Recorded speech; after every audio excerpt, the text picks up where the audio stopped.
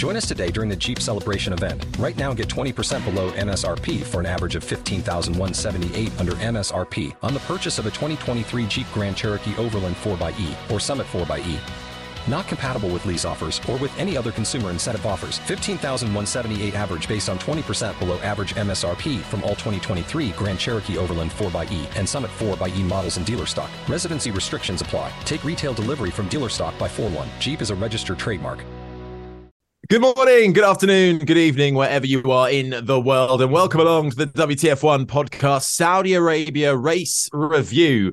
It was all teed up to be quite an exciting race after qualifying, but did it quite deliver? Well, for Sergio Perez, it certainly did. A seamless drive saw him take another Grand Prix win and his first of the year, while Max Verstappen, his teammate, battled from 15th to second place with some fastest lap bonus point politics along the way. But despite Red Bull showing their dominance once again, there were still some nice moments from the second race of the year. And here to discuss them all with myself, Harry Benjamin, our WTF1's Dre Harrison and Charlie Williams. And Charlie, I suppose this race was really built up to be quite exciting after qualifying. You know, we had Verstappen down there, Leclerc as well, outside of the top 10. But I felt a little bit deflated after the race. How about you? Yeah, it definitely wasn't up there with one of the greatest of all time, was it? I don't know. I never really expect much from Saudi Arabia. I don't think, apart from 2021, where we had the obvious happen, which I think we'll steer away from mentioning again. It doesn't ever bring an exciting race for me. It's not a race that I ever look forward to going to either. So I wasn't really expecting too much, but yeah, it didn't really give what I thought it was going to give with Verstappen starting in P15. I mean, I think our WTF1 predictions, Dre was the only one that actually predicted a Perez win. The rest well of done, us, Dre. Thank you. I'm here all week. Thank you. My lottery numbers are 3, 10, 17, 25, etc. Yeah, I mean, I went for an Alonso win. I was feeling very optimistic. So clearly that didn't come through on track. So yeah, I don't know what you thought about it, Dre. Yeah, the thing is that I think the racing in Saudi Arabia has genuinely been good so far. I feel like last year, I think the Leclerc-Verstappen fight was one of the better fights we had all year, wheel to wheel. Back when we had such hope and optimism about the state of play in the 2022 season. And again, 2021, we can't say it wasn't dramatic, but I think that was more down to the title fight itself and the drivers more than the track.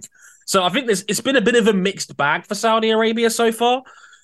I'm inclined to agree that I described it on our WTF1 wrap as one of the races of all time. And I didn't mean that in a good or a bad way. It was a race that existed. It happened. It goes down in the books as an F1 race that happened for me more than anything else. I think there were some highlights. I think the midfield, carried a lot of the action here. And there was always going to be a level of curiosity and intrigue as to how far Verstappen would go up the field, because we know the Red Bull is quick. That goes without saying. But was it quick enough to be able to win? And unfortunately, it hit the roadblock when it got to second, and it was just like, well, Perez is too good today. I guess that's going to be it then. And that was But hang on, that's not normal. I know I don't want to do Sergio Perez a disservice here, but I think everybody kind of expected Max Verstappen to make his way through the field a lot quicker than what he actually did. And even when he was then in second, Perez was able to keep that gap to near on 5 seconds for the end of the race. And I'm pretty sure Verstappen would have been pushing. He wanted that win. He was very feisty in the post-race press conference afterwards. So I'm not happy with second whatsoever. I'm not here to finish second. So I think actually, although we talk about Red Bull dominance, second race of the year, that was a bit of a surprise. Perez was so close to leading the championship, were it not for that fastest lap point. Yeah, I think there is definitely something to that. I mean, yeah, I did actually, to a degree, think that Verstappen was going to pick him off a little bit quicker than that. I think Verstappen himself was quite conservative in that first part of the race. He was taking his time more with the DRS zones. He was setting people up at the end of the final corner when he maybe could have taken a lunge into that final turn 27, that last hairpin before the main straight. I think he'd been watching a lot of the Formula 2 action where guys, I think, were a little bit afraid of being a sitting duck, going down to start a new lap and that turn one passing opportunity instead. But I think you got a point there, Harry, in that I think Max I think some people were thinking this was going to be another Belgium from last year where Max was leading by, what was it, lap 14 or something silly like that. So the fact that it was only second and then Perez was more than a match for him once they were both in open air, I guess is a little bit of hope, if that makes you feel better about a race that maybe wasn't one a classic. One can dream, can't they? Well, look, we're going to talk about some of our WTF moments from the race because you probably know the rundown by now. The podium was Perez, Verstappen, and George Russell in the end, Charlie, wasn't it? Because, well, Fernando Alonso was on the podium. He got all the celebrations. He held the trophy. He sprayed the champagne. He did his 5-second penalty, which he got for an infringement for his race start. He was slightly too far left in his grid box. They served it under the safety car, but now there's all sorts of problems about did any of the mechanics touch the car too early, particularly the rear jack man, still being investigated, but they got a slam dunk 10-second time penalty at the end of the race, which cost him the podium. He didn't seem too annoyed after the race, but how can that be allowed to happen? Right after the checkered flag, when he served the pit stop well before, surely the stewards would have had time to have dissected that and all the camera angles and given the penalty during the race. Yeah, I mean, it took more than 30 laps, didn't it, for a decision for Alonso's penalty. It just isn't quite good enough, really, is it? I mean, I've in the time from our stream to now, I've been looking through some transcripts, and someone asked Alonso whether the rule should come back. I think it wasn't it 25 minutes that they had to decide a penalty in. I want to say 35, but yeah, quite right. 35, right. And he was like, no, common sense needs to come back. And I think that is the most Alonso response to anything. But I really agree with him. I don't think it should take that long for the FIA to come up with a decision on whether they're going to give a penalty, especially that kind of penalty, to a driver. I mean, Ocon's was pretty straightforward. They kind of did that, just rolling straight away. It was like that real meme where they're just like spreading out the penalties as they go to him. So why weren't they like that with Alonso? And it's moments like that I think really damage the integrity of the sport, because, and it probably is just our minds, but it's those kind of things that happen where the conspiracies come from, in that, oh, they wanted Alonso to lose. And then it starts like the rolling of like toxicity, because the FIA are inept of making quick decisions when they matter. Strong words. That was a rant. I ranted. It was a rant. But I think you're right. Dre, how do you feel? I mean, Fernando Alonso said, at the end of the day, I'm not too upset, but I think the fans lost out here, because it once again shows that the FIA and the stewards couldn't make that decision quick enough when you think they have all of the opportunities to do so in time. Well, yeah, I mean, it's a bad look on TV. I mean, let's not beat around the bush. Formula One is a televised product. It's a massively televised product. It's not a good look when you've got the podium celebration. Everybody's in front of the podium. You've seen the celebration. That's the natural conclusion to the race weekend. And 5 minutes later, we're finding out, oh, by the way, Alonso's been clapped with a 10-second time penalty. He's not on the podium. It's actually George Russell. You're robbing George Russell of his moment, one that he would deserve to have a chance to go on the podium and collect what was Mercedes' first podium of the year, let's not forget, after a tricky start to their season. And just in like the fans are not it's hard for the fans to stay informed, because again, many of them probably would have tuned out by the time Alonso's penalty was officially announced. You'd have to either look for it on social media or read it in the newspaper the next morning. Let's not forget, F1's got a lot of older viewers, so that probably doesn't help either. In the FIA's small defense, it wasn't an obvious decision to make. They had, I think a lot of this was also down to Mercedes getting very pushy about complaining about the fact that they thought there was an argument. I think the narrative during the race itself was that maybe Alonso didn't stay stationary for 5 seconds before they worked on the car. And then it became, if you slow down the footage, like you're watching VAR on a football decision, where it's like, oh, this rear jack very slightly grazes the rear of Alonso's car.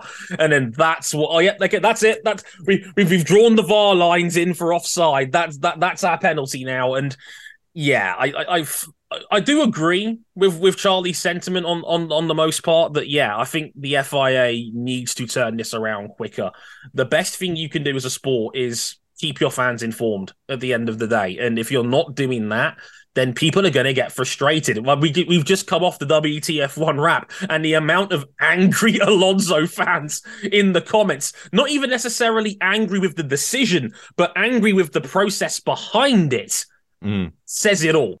Well, can I? This is what the regulation says, right? Mm-hmm. Whilst a car is stationary in the pit lane as a result of incurring a penalty in accordance with Articles 54.3A or 54.3B, blah, blah, blah, above, it may not be worked on until the car has been stationary for the duration of the penalty. Now, that rear jack slightly glancing the rear end of that Aston Martin, does that define working on a car? I don't think so. See, when I first watched the replays, me and my boyfriend were sat here like on the sofa, kind of like, he was like, that's a slam dunk penalty. And I was like, I can't even see where that jack is even touching the car. And I was like, are you sure it's not just like edging towards the car, like, you know, like kind of just getting ready to go, because that's what it looked like to me. So I wasn't even convinced that it was a penalty. And then when it came through that it actually was, I was like, on what grounds? Because like you say, I don't think that counts. I think it's a very fine line. And if the FIA are going to start, you know, just whacking out penalties for that, then, you know, you might as well add another like second or two to the penalty if that's the case. Yeah, well, what I was going to say on top of that, Charlie, is that the wording of the rule leaves it vague and leaves a bit of a grey area. Well, where have we heard that before? Oh, never. It never comes up in the officiating of this sport, ever. Not in a million years that there might be an interpretation of the rules that a team might have missed. But what's defined as work on the car? Like if you're a pit crew, logically, you want to give yourself as little time lost as possible when the car is sat there during the penalty.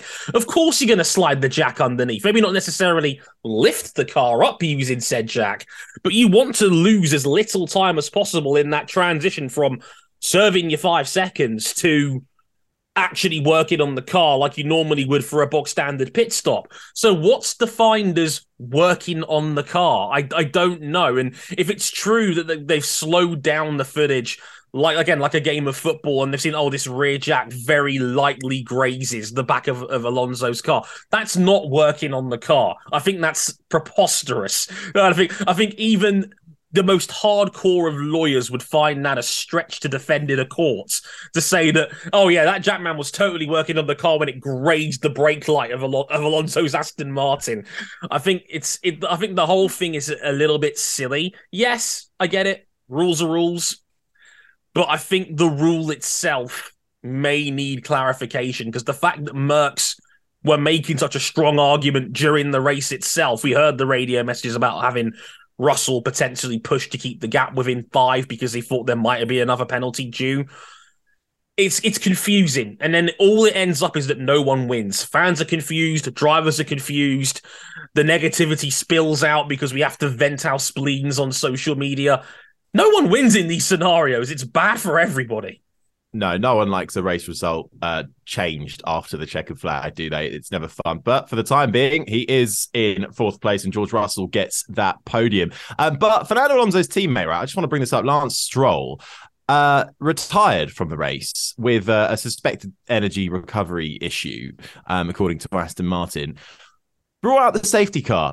Charlie, as much as I enjoyed the safety car coming out, because I feel like the race did need that to happen and to make it slightly more exciting, definitely didn't look like it really needed the safety car to come out the way Lance parked that car behind a barrier. No, it didn't at all. I think even a virtual safety car would have been a push. I think it was more a fans needed that safety car than the actual safety of the sport needed that safety car. But I don't want to believe that we're, making decisions based on entertainment anymore, because we've gone totally past that in this sport, of course. So I don't know. It wasn't needed. I mean, it kind of just like when they said he stopped on track, I was like, where is it? It was a double yellow flag. I was like, where is this car? And then it like cut to where he was. And I was like, have they already pulled him in? Like, was that really quick work from the marshals? Are they these superheroes? Because I can't believe that was even that was even considered to be a safety car. I think the part of the problem was that the transponder inside the car was still on the track, and I think technically that's a minimum VSC. I've heard rumblings around that's the regulations, that if a car is still on the racing surface, it's at least a virtual safety car. And I think there might have also been a small fire risk, because I think they had to put the ERS out on the front of the car, because I saw like the remnants of fire extinguisher fluid on front of the car. So I think that might have been part of the reason why they pull the VSC. Again, I do get the argument, though, given it was parked up right in front of an escape road, that you thought, hang on a minute, in real time, like, are we sure this warrants a safety car? And again, as Charlie says, if you're one of these people that are more conspiracy-minded, you're thinking, an entertainment? Yeah, like, it's like NASCAR, the competition caution comes out to bunch the field up again, and hey, Max, who's already come through the majority of the field, is now running fourth after that VSC in the pit stops and is right on top of the rest of the field. If I don't like fanning the flames of these theories, because I think 95% of them are nonsense. But when the sport does that at face value, it's hard not to have that seed of doubt in the back of your head that something nasty's at play. Yeah, I mean, it's sort of fun to speculate, but I don't think that was anything to play for. I think the transponder thing does sound like a fairly valid reason. And also, always better to err on the side of caution, right? And at the end of the day, I'm not going to have a go. We got a safety car, and that spiced things up, didn't it? So I'd say happy days in the end. Look, well, Lance Stroll sadly had to retire, so Aston Martin were down to one car in the end. And not too long later, Alex Albon in the Williams suffered an issue as well. Williams confirmed it as an engine braking failure, something to do with the system there. But the odd thing about this, Charlie, was that he sort of reported quite frantic over the team radio, right? He sounded like he just got into a wall. And then suddenly we cut to a shot of Alex Albon going flat out racing with Sargent. And I think he was around Zhou Guanyu at the time as well. But then he starts to back off, comes around the final corner, and everyone thinks, right, he's going to go to the pit lane. But he doesn't. He carries on, which seemed like a bit of a bizarre moment. Yeah, when he said that he had it, because he originally reported brake issues, didn't he? And he was like still like zooming round. I was literally screaming like, "Slow down, man! Slow down!" And I was just like, "Oh no, there's going to be like a red flag." Oh, my mind went to the worst. But obviously, it wasn't that bad, thankfully. I think it was a little bit silly for Alex not to go into the pit lane. But I think it was Bernie that said on the Sky Sports coverage that it's actually, while they're on track and it's a problem like that, the engineers will be trying to sort that kind of thing whilst they're still on track. So I suppose that gave Alex a good enough reason to stay out and try and see if they could work it out for that, that extra lap round. He didn't cause a safety car, and he did manage to get himself back round and into the pits on the next lap. So as much as, we can say, it was a bit silly on that first go, I suppose it's better to to limp round for a lap and see if you can get going again, rather than just go into the pit lane and then end up having a DNF for no reason. I have a Discord server I watch these races in with a lot of my friends, and I like, as Charlie quite rightly pointed out about the panic of Albon and a suspected brake failure as he was going on. One of my friends murmurs in the background, "It takes a pair of steel ones to hear you might have a brake failure, and yet you're still going around at nearly 200 miles an hour because Saudi Arabia is so fast." And he's going around here at 200 miles an hour with no brakes. That doesn't seem like a good idea. So again, in real time, it was just chaos watching them like, wait, if this is a brake problem, why are you still going around the track? And yeah, again, thankfully, it was more complicated than that, and again, like, no harm done in the end. But again, in real time, chaos to watch. Chaos. Well, that was Alex Albon, who sadly retired in the end, so no points on the board for Williams. Logan Sargent, after an epic qualifying as well, lap deleted, started from the back, suffered in the race too. So Williams not as good at Bahrain, not as good as Saudi Arabia as it was at Bahrain for them, battling for that final point. But Yuki Tsunoda, on the other hand, was once again in the battle for that final point, and he held it for quite a long time, Charlie, against Kevin Magnussen, who had a bit of a race recovery. He managed to get the better of his teammate in the end, Nico Hulkenberg, who looked like he kind of had the better of K-Mag for most of the weekend. But what a move from K-Mag down the inside into turn one, proper old school, all the brakes locked up, tyres screeching down the inside, and he got that point. I didn't know who to bat on that end because I wanted them to both have the point. I felt like they both deserved it. Yeah, I mean, I like it when anybody does over Yuki Tsunoda, because I really do quite like hearing his rather rash radios that come from the car afterwards. Me and Dre actually discussed this on the stream, how close that midfield is. And now that we have we decided we haven't got a top 3 anymore, we've got a top 4. So rather than that top 3, if all those 8 cars get into the points, which they should, that only leaves 2 places to battle for points now. So I think this is going to be something that we're going to see a lot throughout this season. I think that the team that is going to be fighting for those points will change from race to race. And I don't know whether this is quite hopeful, but you've got McLaren as well, who haven't even had the chance. They've been so down on luck the past 2 races. Yes, please play your violin for me. You can't see it because podcasts are sadly not a visual medium in this instance, but I'm currently playing the world's smallest violin on Charlie's behalf. Do continue. But they haven't had the opportunity to fight for those points yet. So that's just another team that's going to be in for the mix to fight for those, those 2 remaining spaces for points. And I think that midfield is what is truly going to save this 2023 season for us. Is that a good thing or a bad thing, Dre? Because, if Lance Stroll hadn't retired, you imagine he would have finished in the points, and then none of the little teams would have got any point. It would have been K-Mag in 11th, Tsunoda 12th, etc. So that 9th and 10th is becoming so crucial, clearly, but it all depends on if one of the bigger teams who can score points regularly retires or has a bad race. I think you're right. I think that's also a small part of the problem, because on paper, I think we've got a better idea of another critical piece of the puzzle, and that's Alpine. Last time out in Bahrain, it was a bit all over the place because obviously Ocon had the hat trick of penalties, God bless him, and Pierre Gasly had to go from the back of the field to 9th.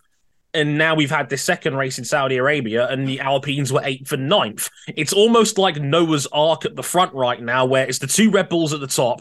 It's looking like the Aston Martins are genuinely the second best car in the field now. If not, they're certainly in a dogfight between them, Mercedes, who was bred in a Fernando Alonso sandwich in the end, Ferrari, who had a very quiet day and ended up 6th and 7th, who are in that midfield fight, and then the Alpines are 8th and 9th. So it's almost like they're entering the Arc 2x2 hurrah.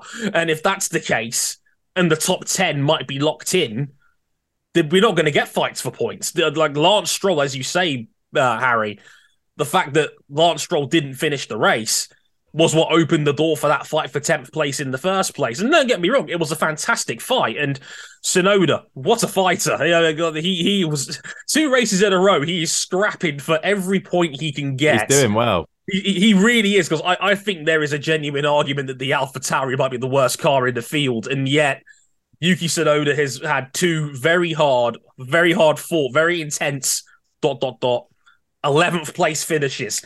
Now, if there's not very many points to play for in the midfield, then actually those 11th places and the countback rule might actually come in to help AlphaTauri down the road in breaking ties up. That could actually come in handy. And you're kind of also banking on the odd chaos race where maybe 2 or 3 big hitters don't finish, and that could jumble the order up a little bit. But I think you're right, Harry. I think Alpine slotting in maybe is the 5th best team in the field in a Red Bull, Aston Martin, Mercedes, Ferrari, and then maybe Alpine pyramid. Like 6 to 10 is genuinely all over the place on this grid. I could not tell you right now, if somebody put a gun to my head, to rank teams 6 through 10 on the grid right now. The problem is 1 to 5, where the points are being paid out, actually looks pretty straightforward, and that might be a problem. Yeah. Are you convinced that Alpine are 5th, in the middle? Because I'm not. Where do you think they are? I don't know. I just, where Dre's saying, 6th to 10th, I still think it's 5th to 10th. I'm not convinced on those that second half of that field yet about where they all slot in. And yeah, I don't know. I bet that, because I think if you look at, we've only had 2 races, right? So you can only garner so much. But you take somebody like you look at the McLarens, right? Yeah, pace is still woeful, but they had a better Saudi Arabia than they did Bahrain. Look at Valtteri Bottas. what was his weekend? Awful, nowhere. But he was doing heroics in Bahrain with a P8 finish. Yes, different tracks, different characteristics. People understand their cars with every race they achieve with them. But I still think, early doors in this season, I agree with you, Charlie. I still think maybe from fifth down, it is still a little bit all to play for. At least I hope it is. Let's keep our fingers crossed on that one. I think personally points should go down past 10th, but that's a whole debate. Agreed. Another time. We don't have time for the full debate on that. I'll tell you what we do have time for though now. Is Dre with the ads.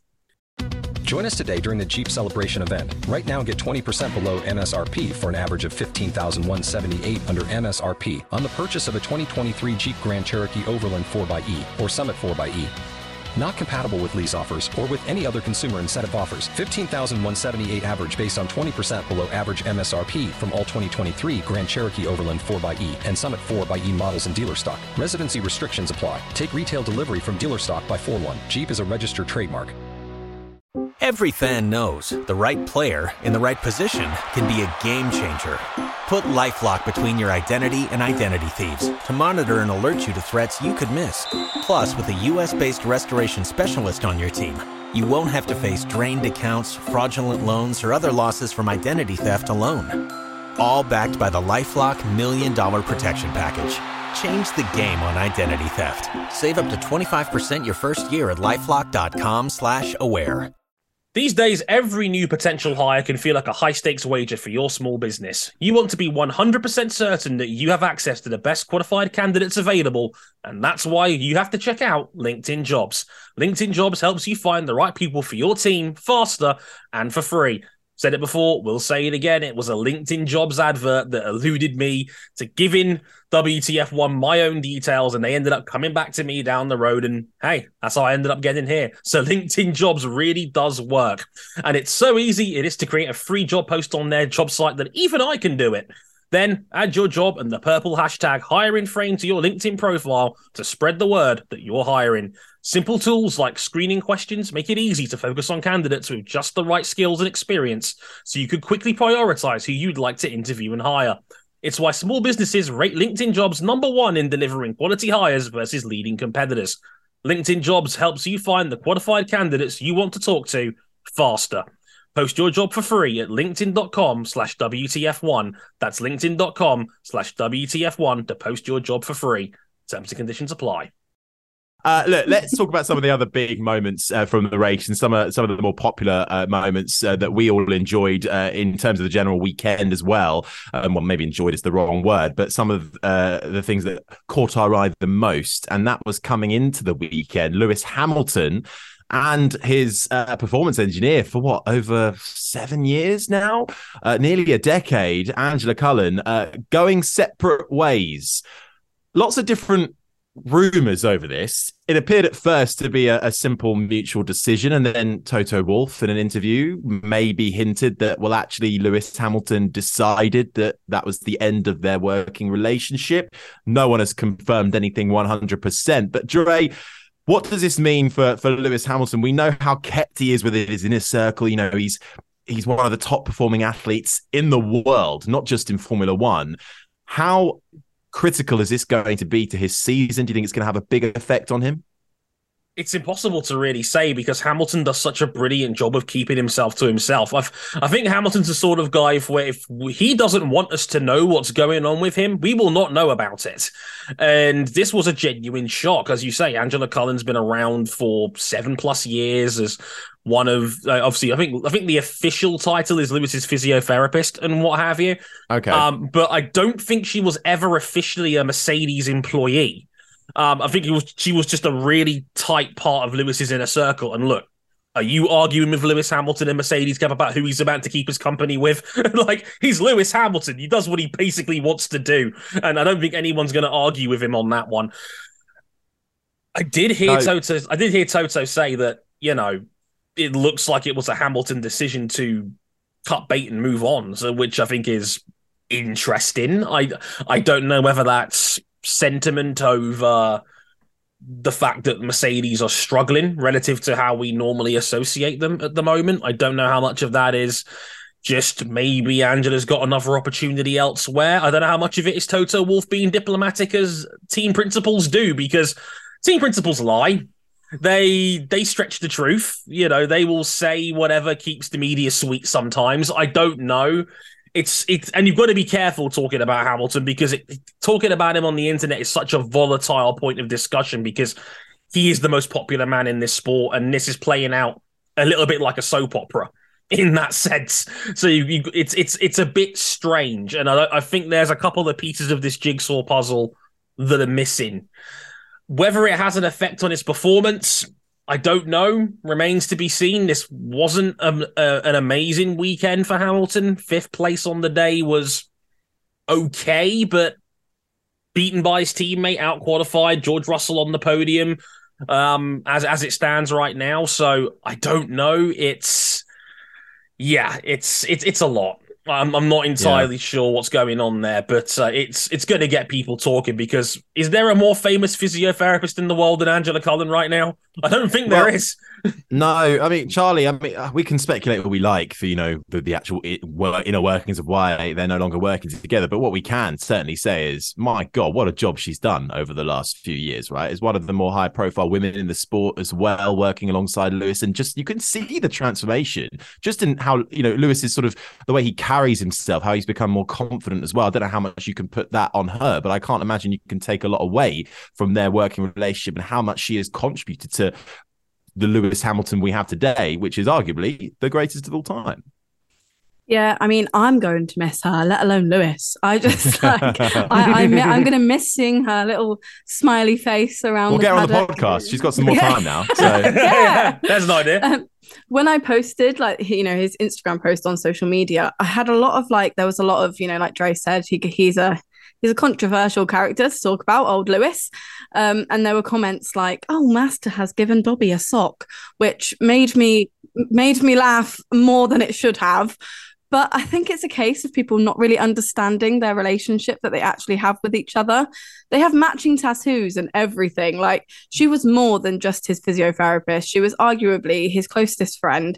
And I personally think it could have an effect on him, but not physically. I don't think it's going to affect his performance on track, but mentally, she kept him so grounded and so focused. And I think that's the kind of things, which, I mean, I guess you could say, if he starts losing that part of him, could have an effect to what he does on track. But yeah, it is very sad. I mean, I don't overly believe anything that comes out of Toto Wolff's mouth. So whether he's telling the truth there, I don't know. But I did see an interview with Lewis that the media had asked him, "Oh, do you care to elaborate on what happened?" And he was like, "No," and walked off with his head down. And that kind of that says to me that, I mean, he said that she'd literally been texting him all weekend with love and support. So it's obviously ended amicably, which says to me that there's something deeper that's gone on behind Mercedes or with Toto there, but that's just speculation.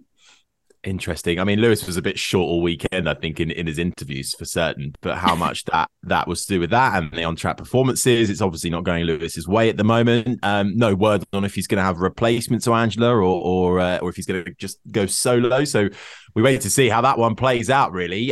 But if we switch to some on-track action again, Dre, one of the main interesting battles that we got on track wasn't necessarily overtaking, but it was the battle for the fastest lap point between the two Red Bulls. And it felt very political to me over the team radio about how fast they should be going. Sergio Perez very keen for Red Bull to just take it easy. Let's just secure this one too. Max Verstappen kind of ignoring team radio orders a little bit and just going hell for leather on that final lap to nick that point for fastest lap, which means that Sergio Perez didn't get it. In turn, he doesn't lead the World Championship at the moment. I mean, it underlines that Red Bull is bloody quick at the moment either way. Every available point on the table that has been on offer has been taken by Red Bull. Bahrain didn't get a fastest lap point because Zhou Guan Yu took it and he was outside of the top 10. So Red Bull's batting perfect. They're batting 1,000 at the moment, if you like your baseball, for a term there for you. They are perfect at the moment. And yeah, it's an interesting one because I did hear those radio messages as well, and I remember at one point they were telling Perez, "Well, target's 32.6," and like, "Oh, you know, like, I thought it was a 33.0. It's 4 tenths out." And then what was Max's last lap? So Perez clearly was keeping a mental note of where Max was in relation to him, and of course, like, Max was obviously looking for every advantage he can get. I don't think he had the raw pace to beat Perez on the day in this occasion, but of course, any opportunity to take an extra point is going to be gone for here, because that's how championships work at the end of the day.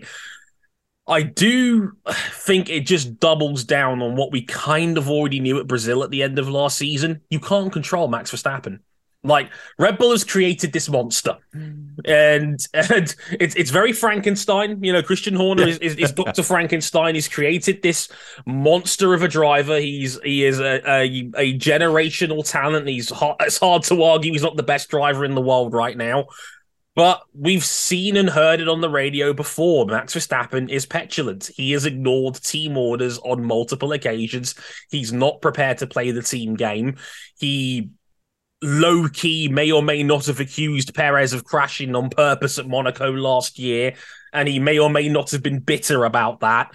And now we've seen another example where he's ignored his team. They tried to squash the talk of fastest lap from the team on radio, and Max has gone for it anyway and then stolen one and basically pulled Perez's pants down on the final lap of the race to get that extra point. Perez clearly didn't have a clue what was going on, because I think he found out after the race before he got on the podium, "Oh, you got fastest lap." And they're like, wait, what's happened here then? And it makes for great entertainment, but I don't think Red Bull can control Max Verstappen on the radio anymore. And I think this may end up being a continuous problem if Perez is more competitive, because I think a lot of people want it to be this dramatic situation, partly because I think, look, Red Bull look like they're going to dominate this season. There's no getting around that. And the only chance maybe of anybody else getting in might be Red Bull related drama internally. And if that happens, it's going to have to come down to Perez being more competitive, because if not, and Verstappen dominates every single weekend, it's not going to matter what Perez wants when he's running second all the time. The main reason we had drama was because Perez was in complete control of the race pretty much from lap 16. Yeah, but Charlie, isn't Sergio Perez the number 2 driver? Isn't that what he's employed to do? And that's his position, and that's how it is. No. Do we want to have the Mark Webber, Sebastian Vettel, multi-21 sort of 2012 era again? Is that what we want? I don't know if it's a want, but I think it's definitely something that we could get. I mean, me and Dre got into quite a bit of a debate on this on the WTF1 stream, but I think politics could come out to play quite a lot this season. I know it's really easy to sit here and say Checo is number 2, but after today, he literally could have been leading the championship. And you can sit there and say, oh, that's because, you know, Verstappen had to start in P15. That is Formula One. You take advantage of the things that you are given, of the opportunities that you are given. And I think Perez is quite underrated as a driver. Do I think he's on the same level as Verstappen? No, but you can't deny how quick that Red Bull is. And when team politics come into play, it can mess with the mentality of the drivers as well. You only need to look at 2016 with Nico and Lewis to see that. Do I think it's going to get that far? No, because I think Red Bull will probably put a stop to it. I think, we've already seen a little bit of that today. Checo has said that he had received different information to what Max had regarding getting the fastest lap. But at what point does it get to when Checo just refuses to take those orders? The thing is that this is only the 4th time Sergio Perez has beaten Verstappen head-to-head since they were teammates. This is the problem. I feel like this would be a problem if Perez was genuinely giving Verstappen something to think about over the course of a championship. He isn't, and there's no proof of that over a full season that Perez can do that yet. Don't get me wrong. Let's not forget, Perez gave up the win in Catalonia last year. He was leading that race, and then they told him to pull aside for Verstappen, and he did. At that point, I think Perez lost all negotiating power with anything to do with Red Bull because Perez was prepared to give up a win to appease the team. So I don't think at this point that there's any way back for Perez politically in this fight with Red Bull unless he absolutely smokes Verstappen week to week. And there's no evidence that Perez can do that. That's the problem I've got with all of this. Verstappen's too good. Well, today was the evidence, right?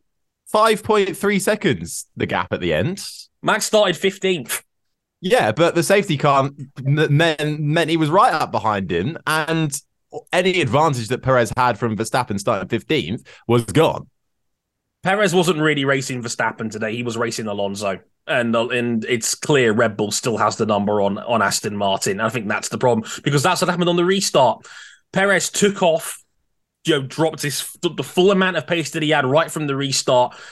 Verstappen still had 2 cars to overtake. And by the time he cleared Alonso and got into second, that's when that 5-second gap was there. And after that, they were pretty much dead level. I think Max was probably a little bit quicker, maybe by a tenth or two in terms of ultimate pace. But Perez had enough in hand where Verstappen was never really a threat, especially when that's my the drives off exactly. issue kicked in. But there's no evidence of that over a full season. On a good day, Perez could do that. But Perez has only ever won 4 races for Red Bull. Verstappen's won, 36? There's a bit of a gap there. Yeah, I agree. But I think it's important to remember that I suppose Perez has come into a team that is built around one driver. He's come in and he's been the only driver out of the last 5 years to have actually shown Max Verstappen any kind of, obviously support in terms of he's happy to move over in a race, but also to challenge him and to be in that number 2 spot, since probably Mark Webber was to Vettel, or Vettel Ricciardo were pretty tightly matched. But hey, we are second race of the season, so there's still a long way to go. Well, look, let's round things off, shall we, with our WTF1 podium. So, Dre, Charlie, I would like you to please nominate from the race your star performer, your worst performer, and the biggest surprise from the Grand Prix. And you can do this at home as well. Let us know. Get in touch on the WTF1 social channels. We'd love to hear your podium too. Who wants to go first? Who's ready? Dre, hands up. Over to you. Well, you know what? I'll come to you. I want both of you first. Star performer. Let's start there. So, Dre, give me a star performer. This is going to sound a bit weird given what I just said previously, going off the fan talking points. I'm going to say Sergio Perez. I know it sounds really... Okay. Look, I'm taking this race in a vacuum, and Perez did exactly what he needed to do in this race. And it was actually quite refreshing to see that, given the scenario he was in, that Verstappen was trying to chase him down in open air for the majority of that race. Perez had enough pace in hand to be able to hold Verstappen off. I don't think he was ultimately quicker than Max on the day, but it was maybe by only a tenth or two a lap. And I think that is exactly what Red Bull need from Sergio Perez. We're not saying that, he's got to beat Verstappen week in, week out, but at the bare minimum, if you can run him close, you will win more races on your day like this. And yeah, I think that was a very, very good performance, controlled the race. I think most people would probably think Verstappen is a better driver than Perez overall, and I think you'd be right to think that. So for Perez to hold him off in pretty convincing fashion, that might be his best drive in F1 since joining Red Bull, and that is exactly what Red Bull would be hoping for from him going into this season. So for me, star performer Sergio Perez. Okay, Charlie?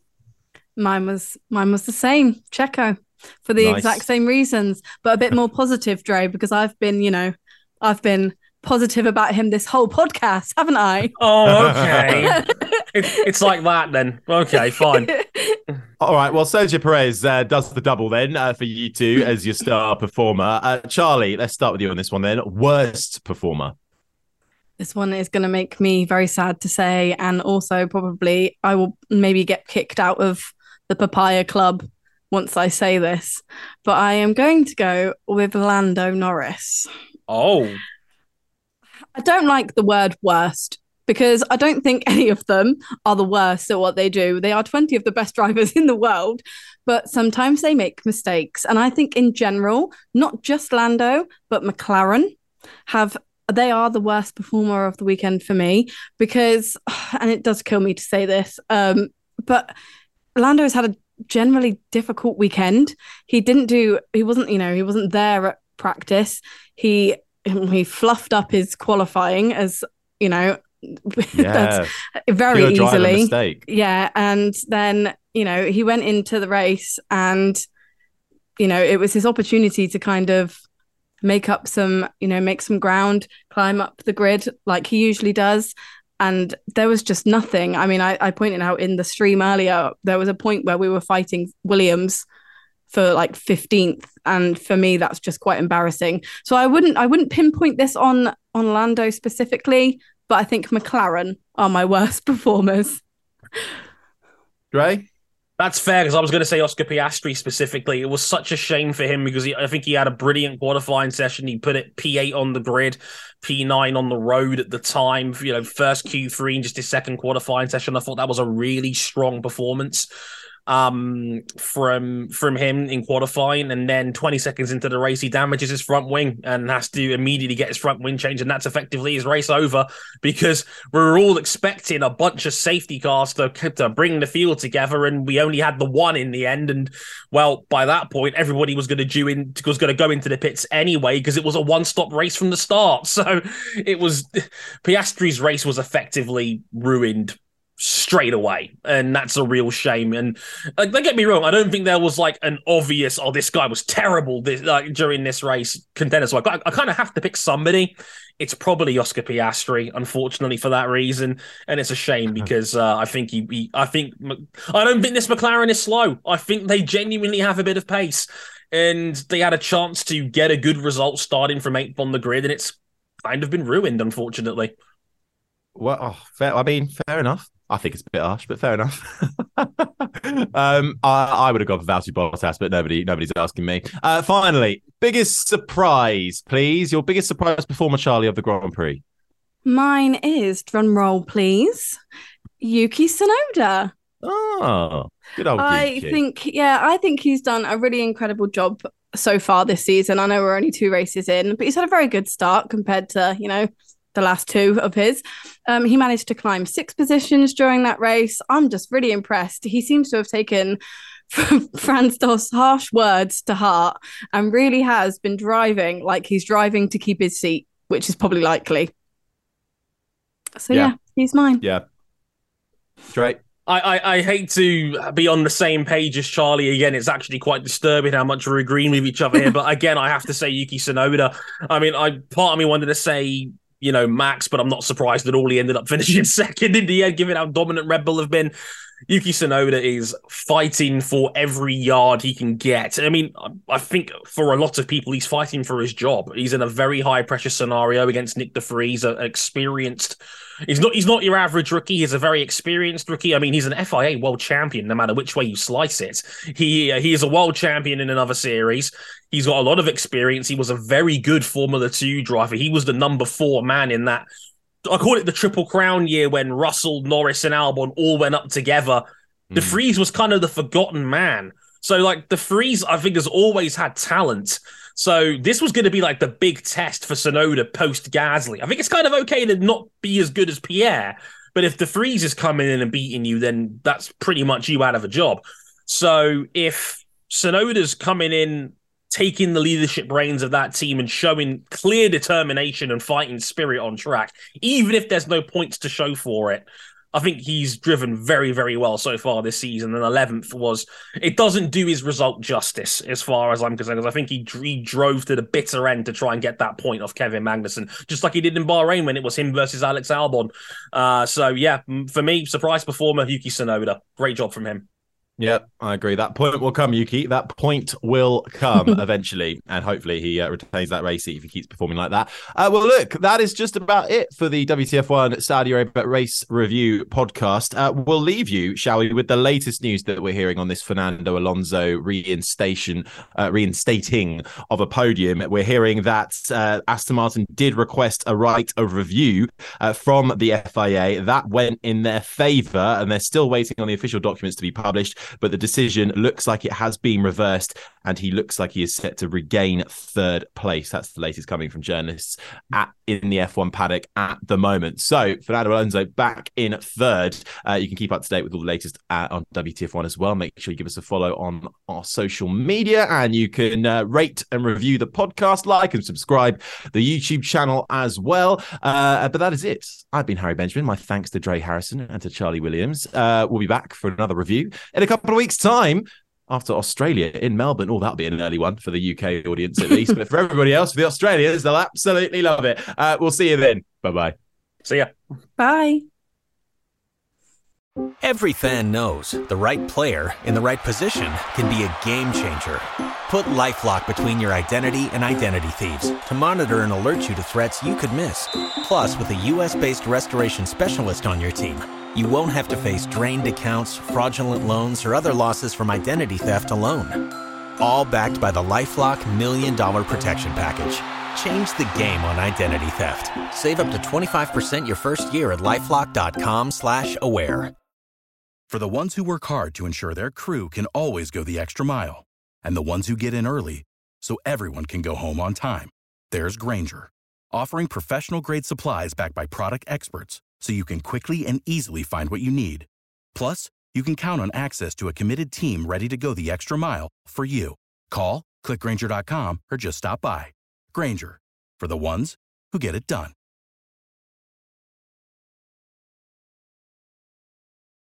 Without the ones like you, who work tirelessly to keep things running, everything would suddenly stop. Hospitals, factories, schools, and power plants, they all depend on you. No matter the weather, emergency, or time of day, you're the ones who get it done. At Grainger, we're here for you with professional-grade industrial supplies. Count on real-time product availability and fast delivery. Call, click Grainger.com, or just stop by. Grainger, for the ones who get it done. Waiting on a tax return? Hopefully it ends up in your hands. Fraudulent tax returns due to identity theft increased by 30% in 2023. If you're in a bind this tax season, LifeLock can help. Our U.S.-based restoration specialists are experts dedicated to helping solve your identity theft issues. And all LifeLock plans are backed by the $1 Million Protection Package. So we'll reimburse you up to the limits of your plan if you lose money due to identity theft. Help protect your information this tax season with LifeLock. Save up to 25% your first year at LifeLock.com/aware.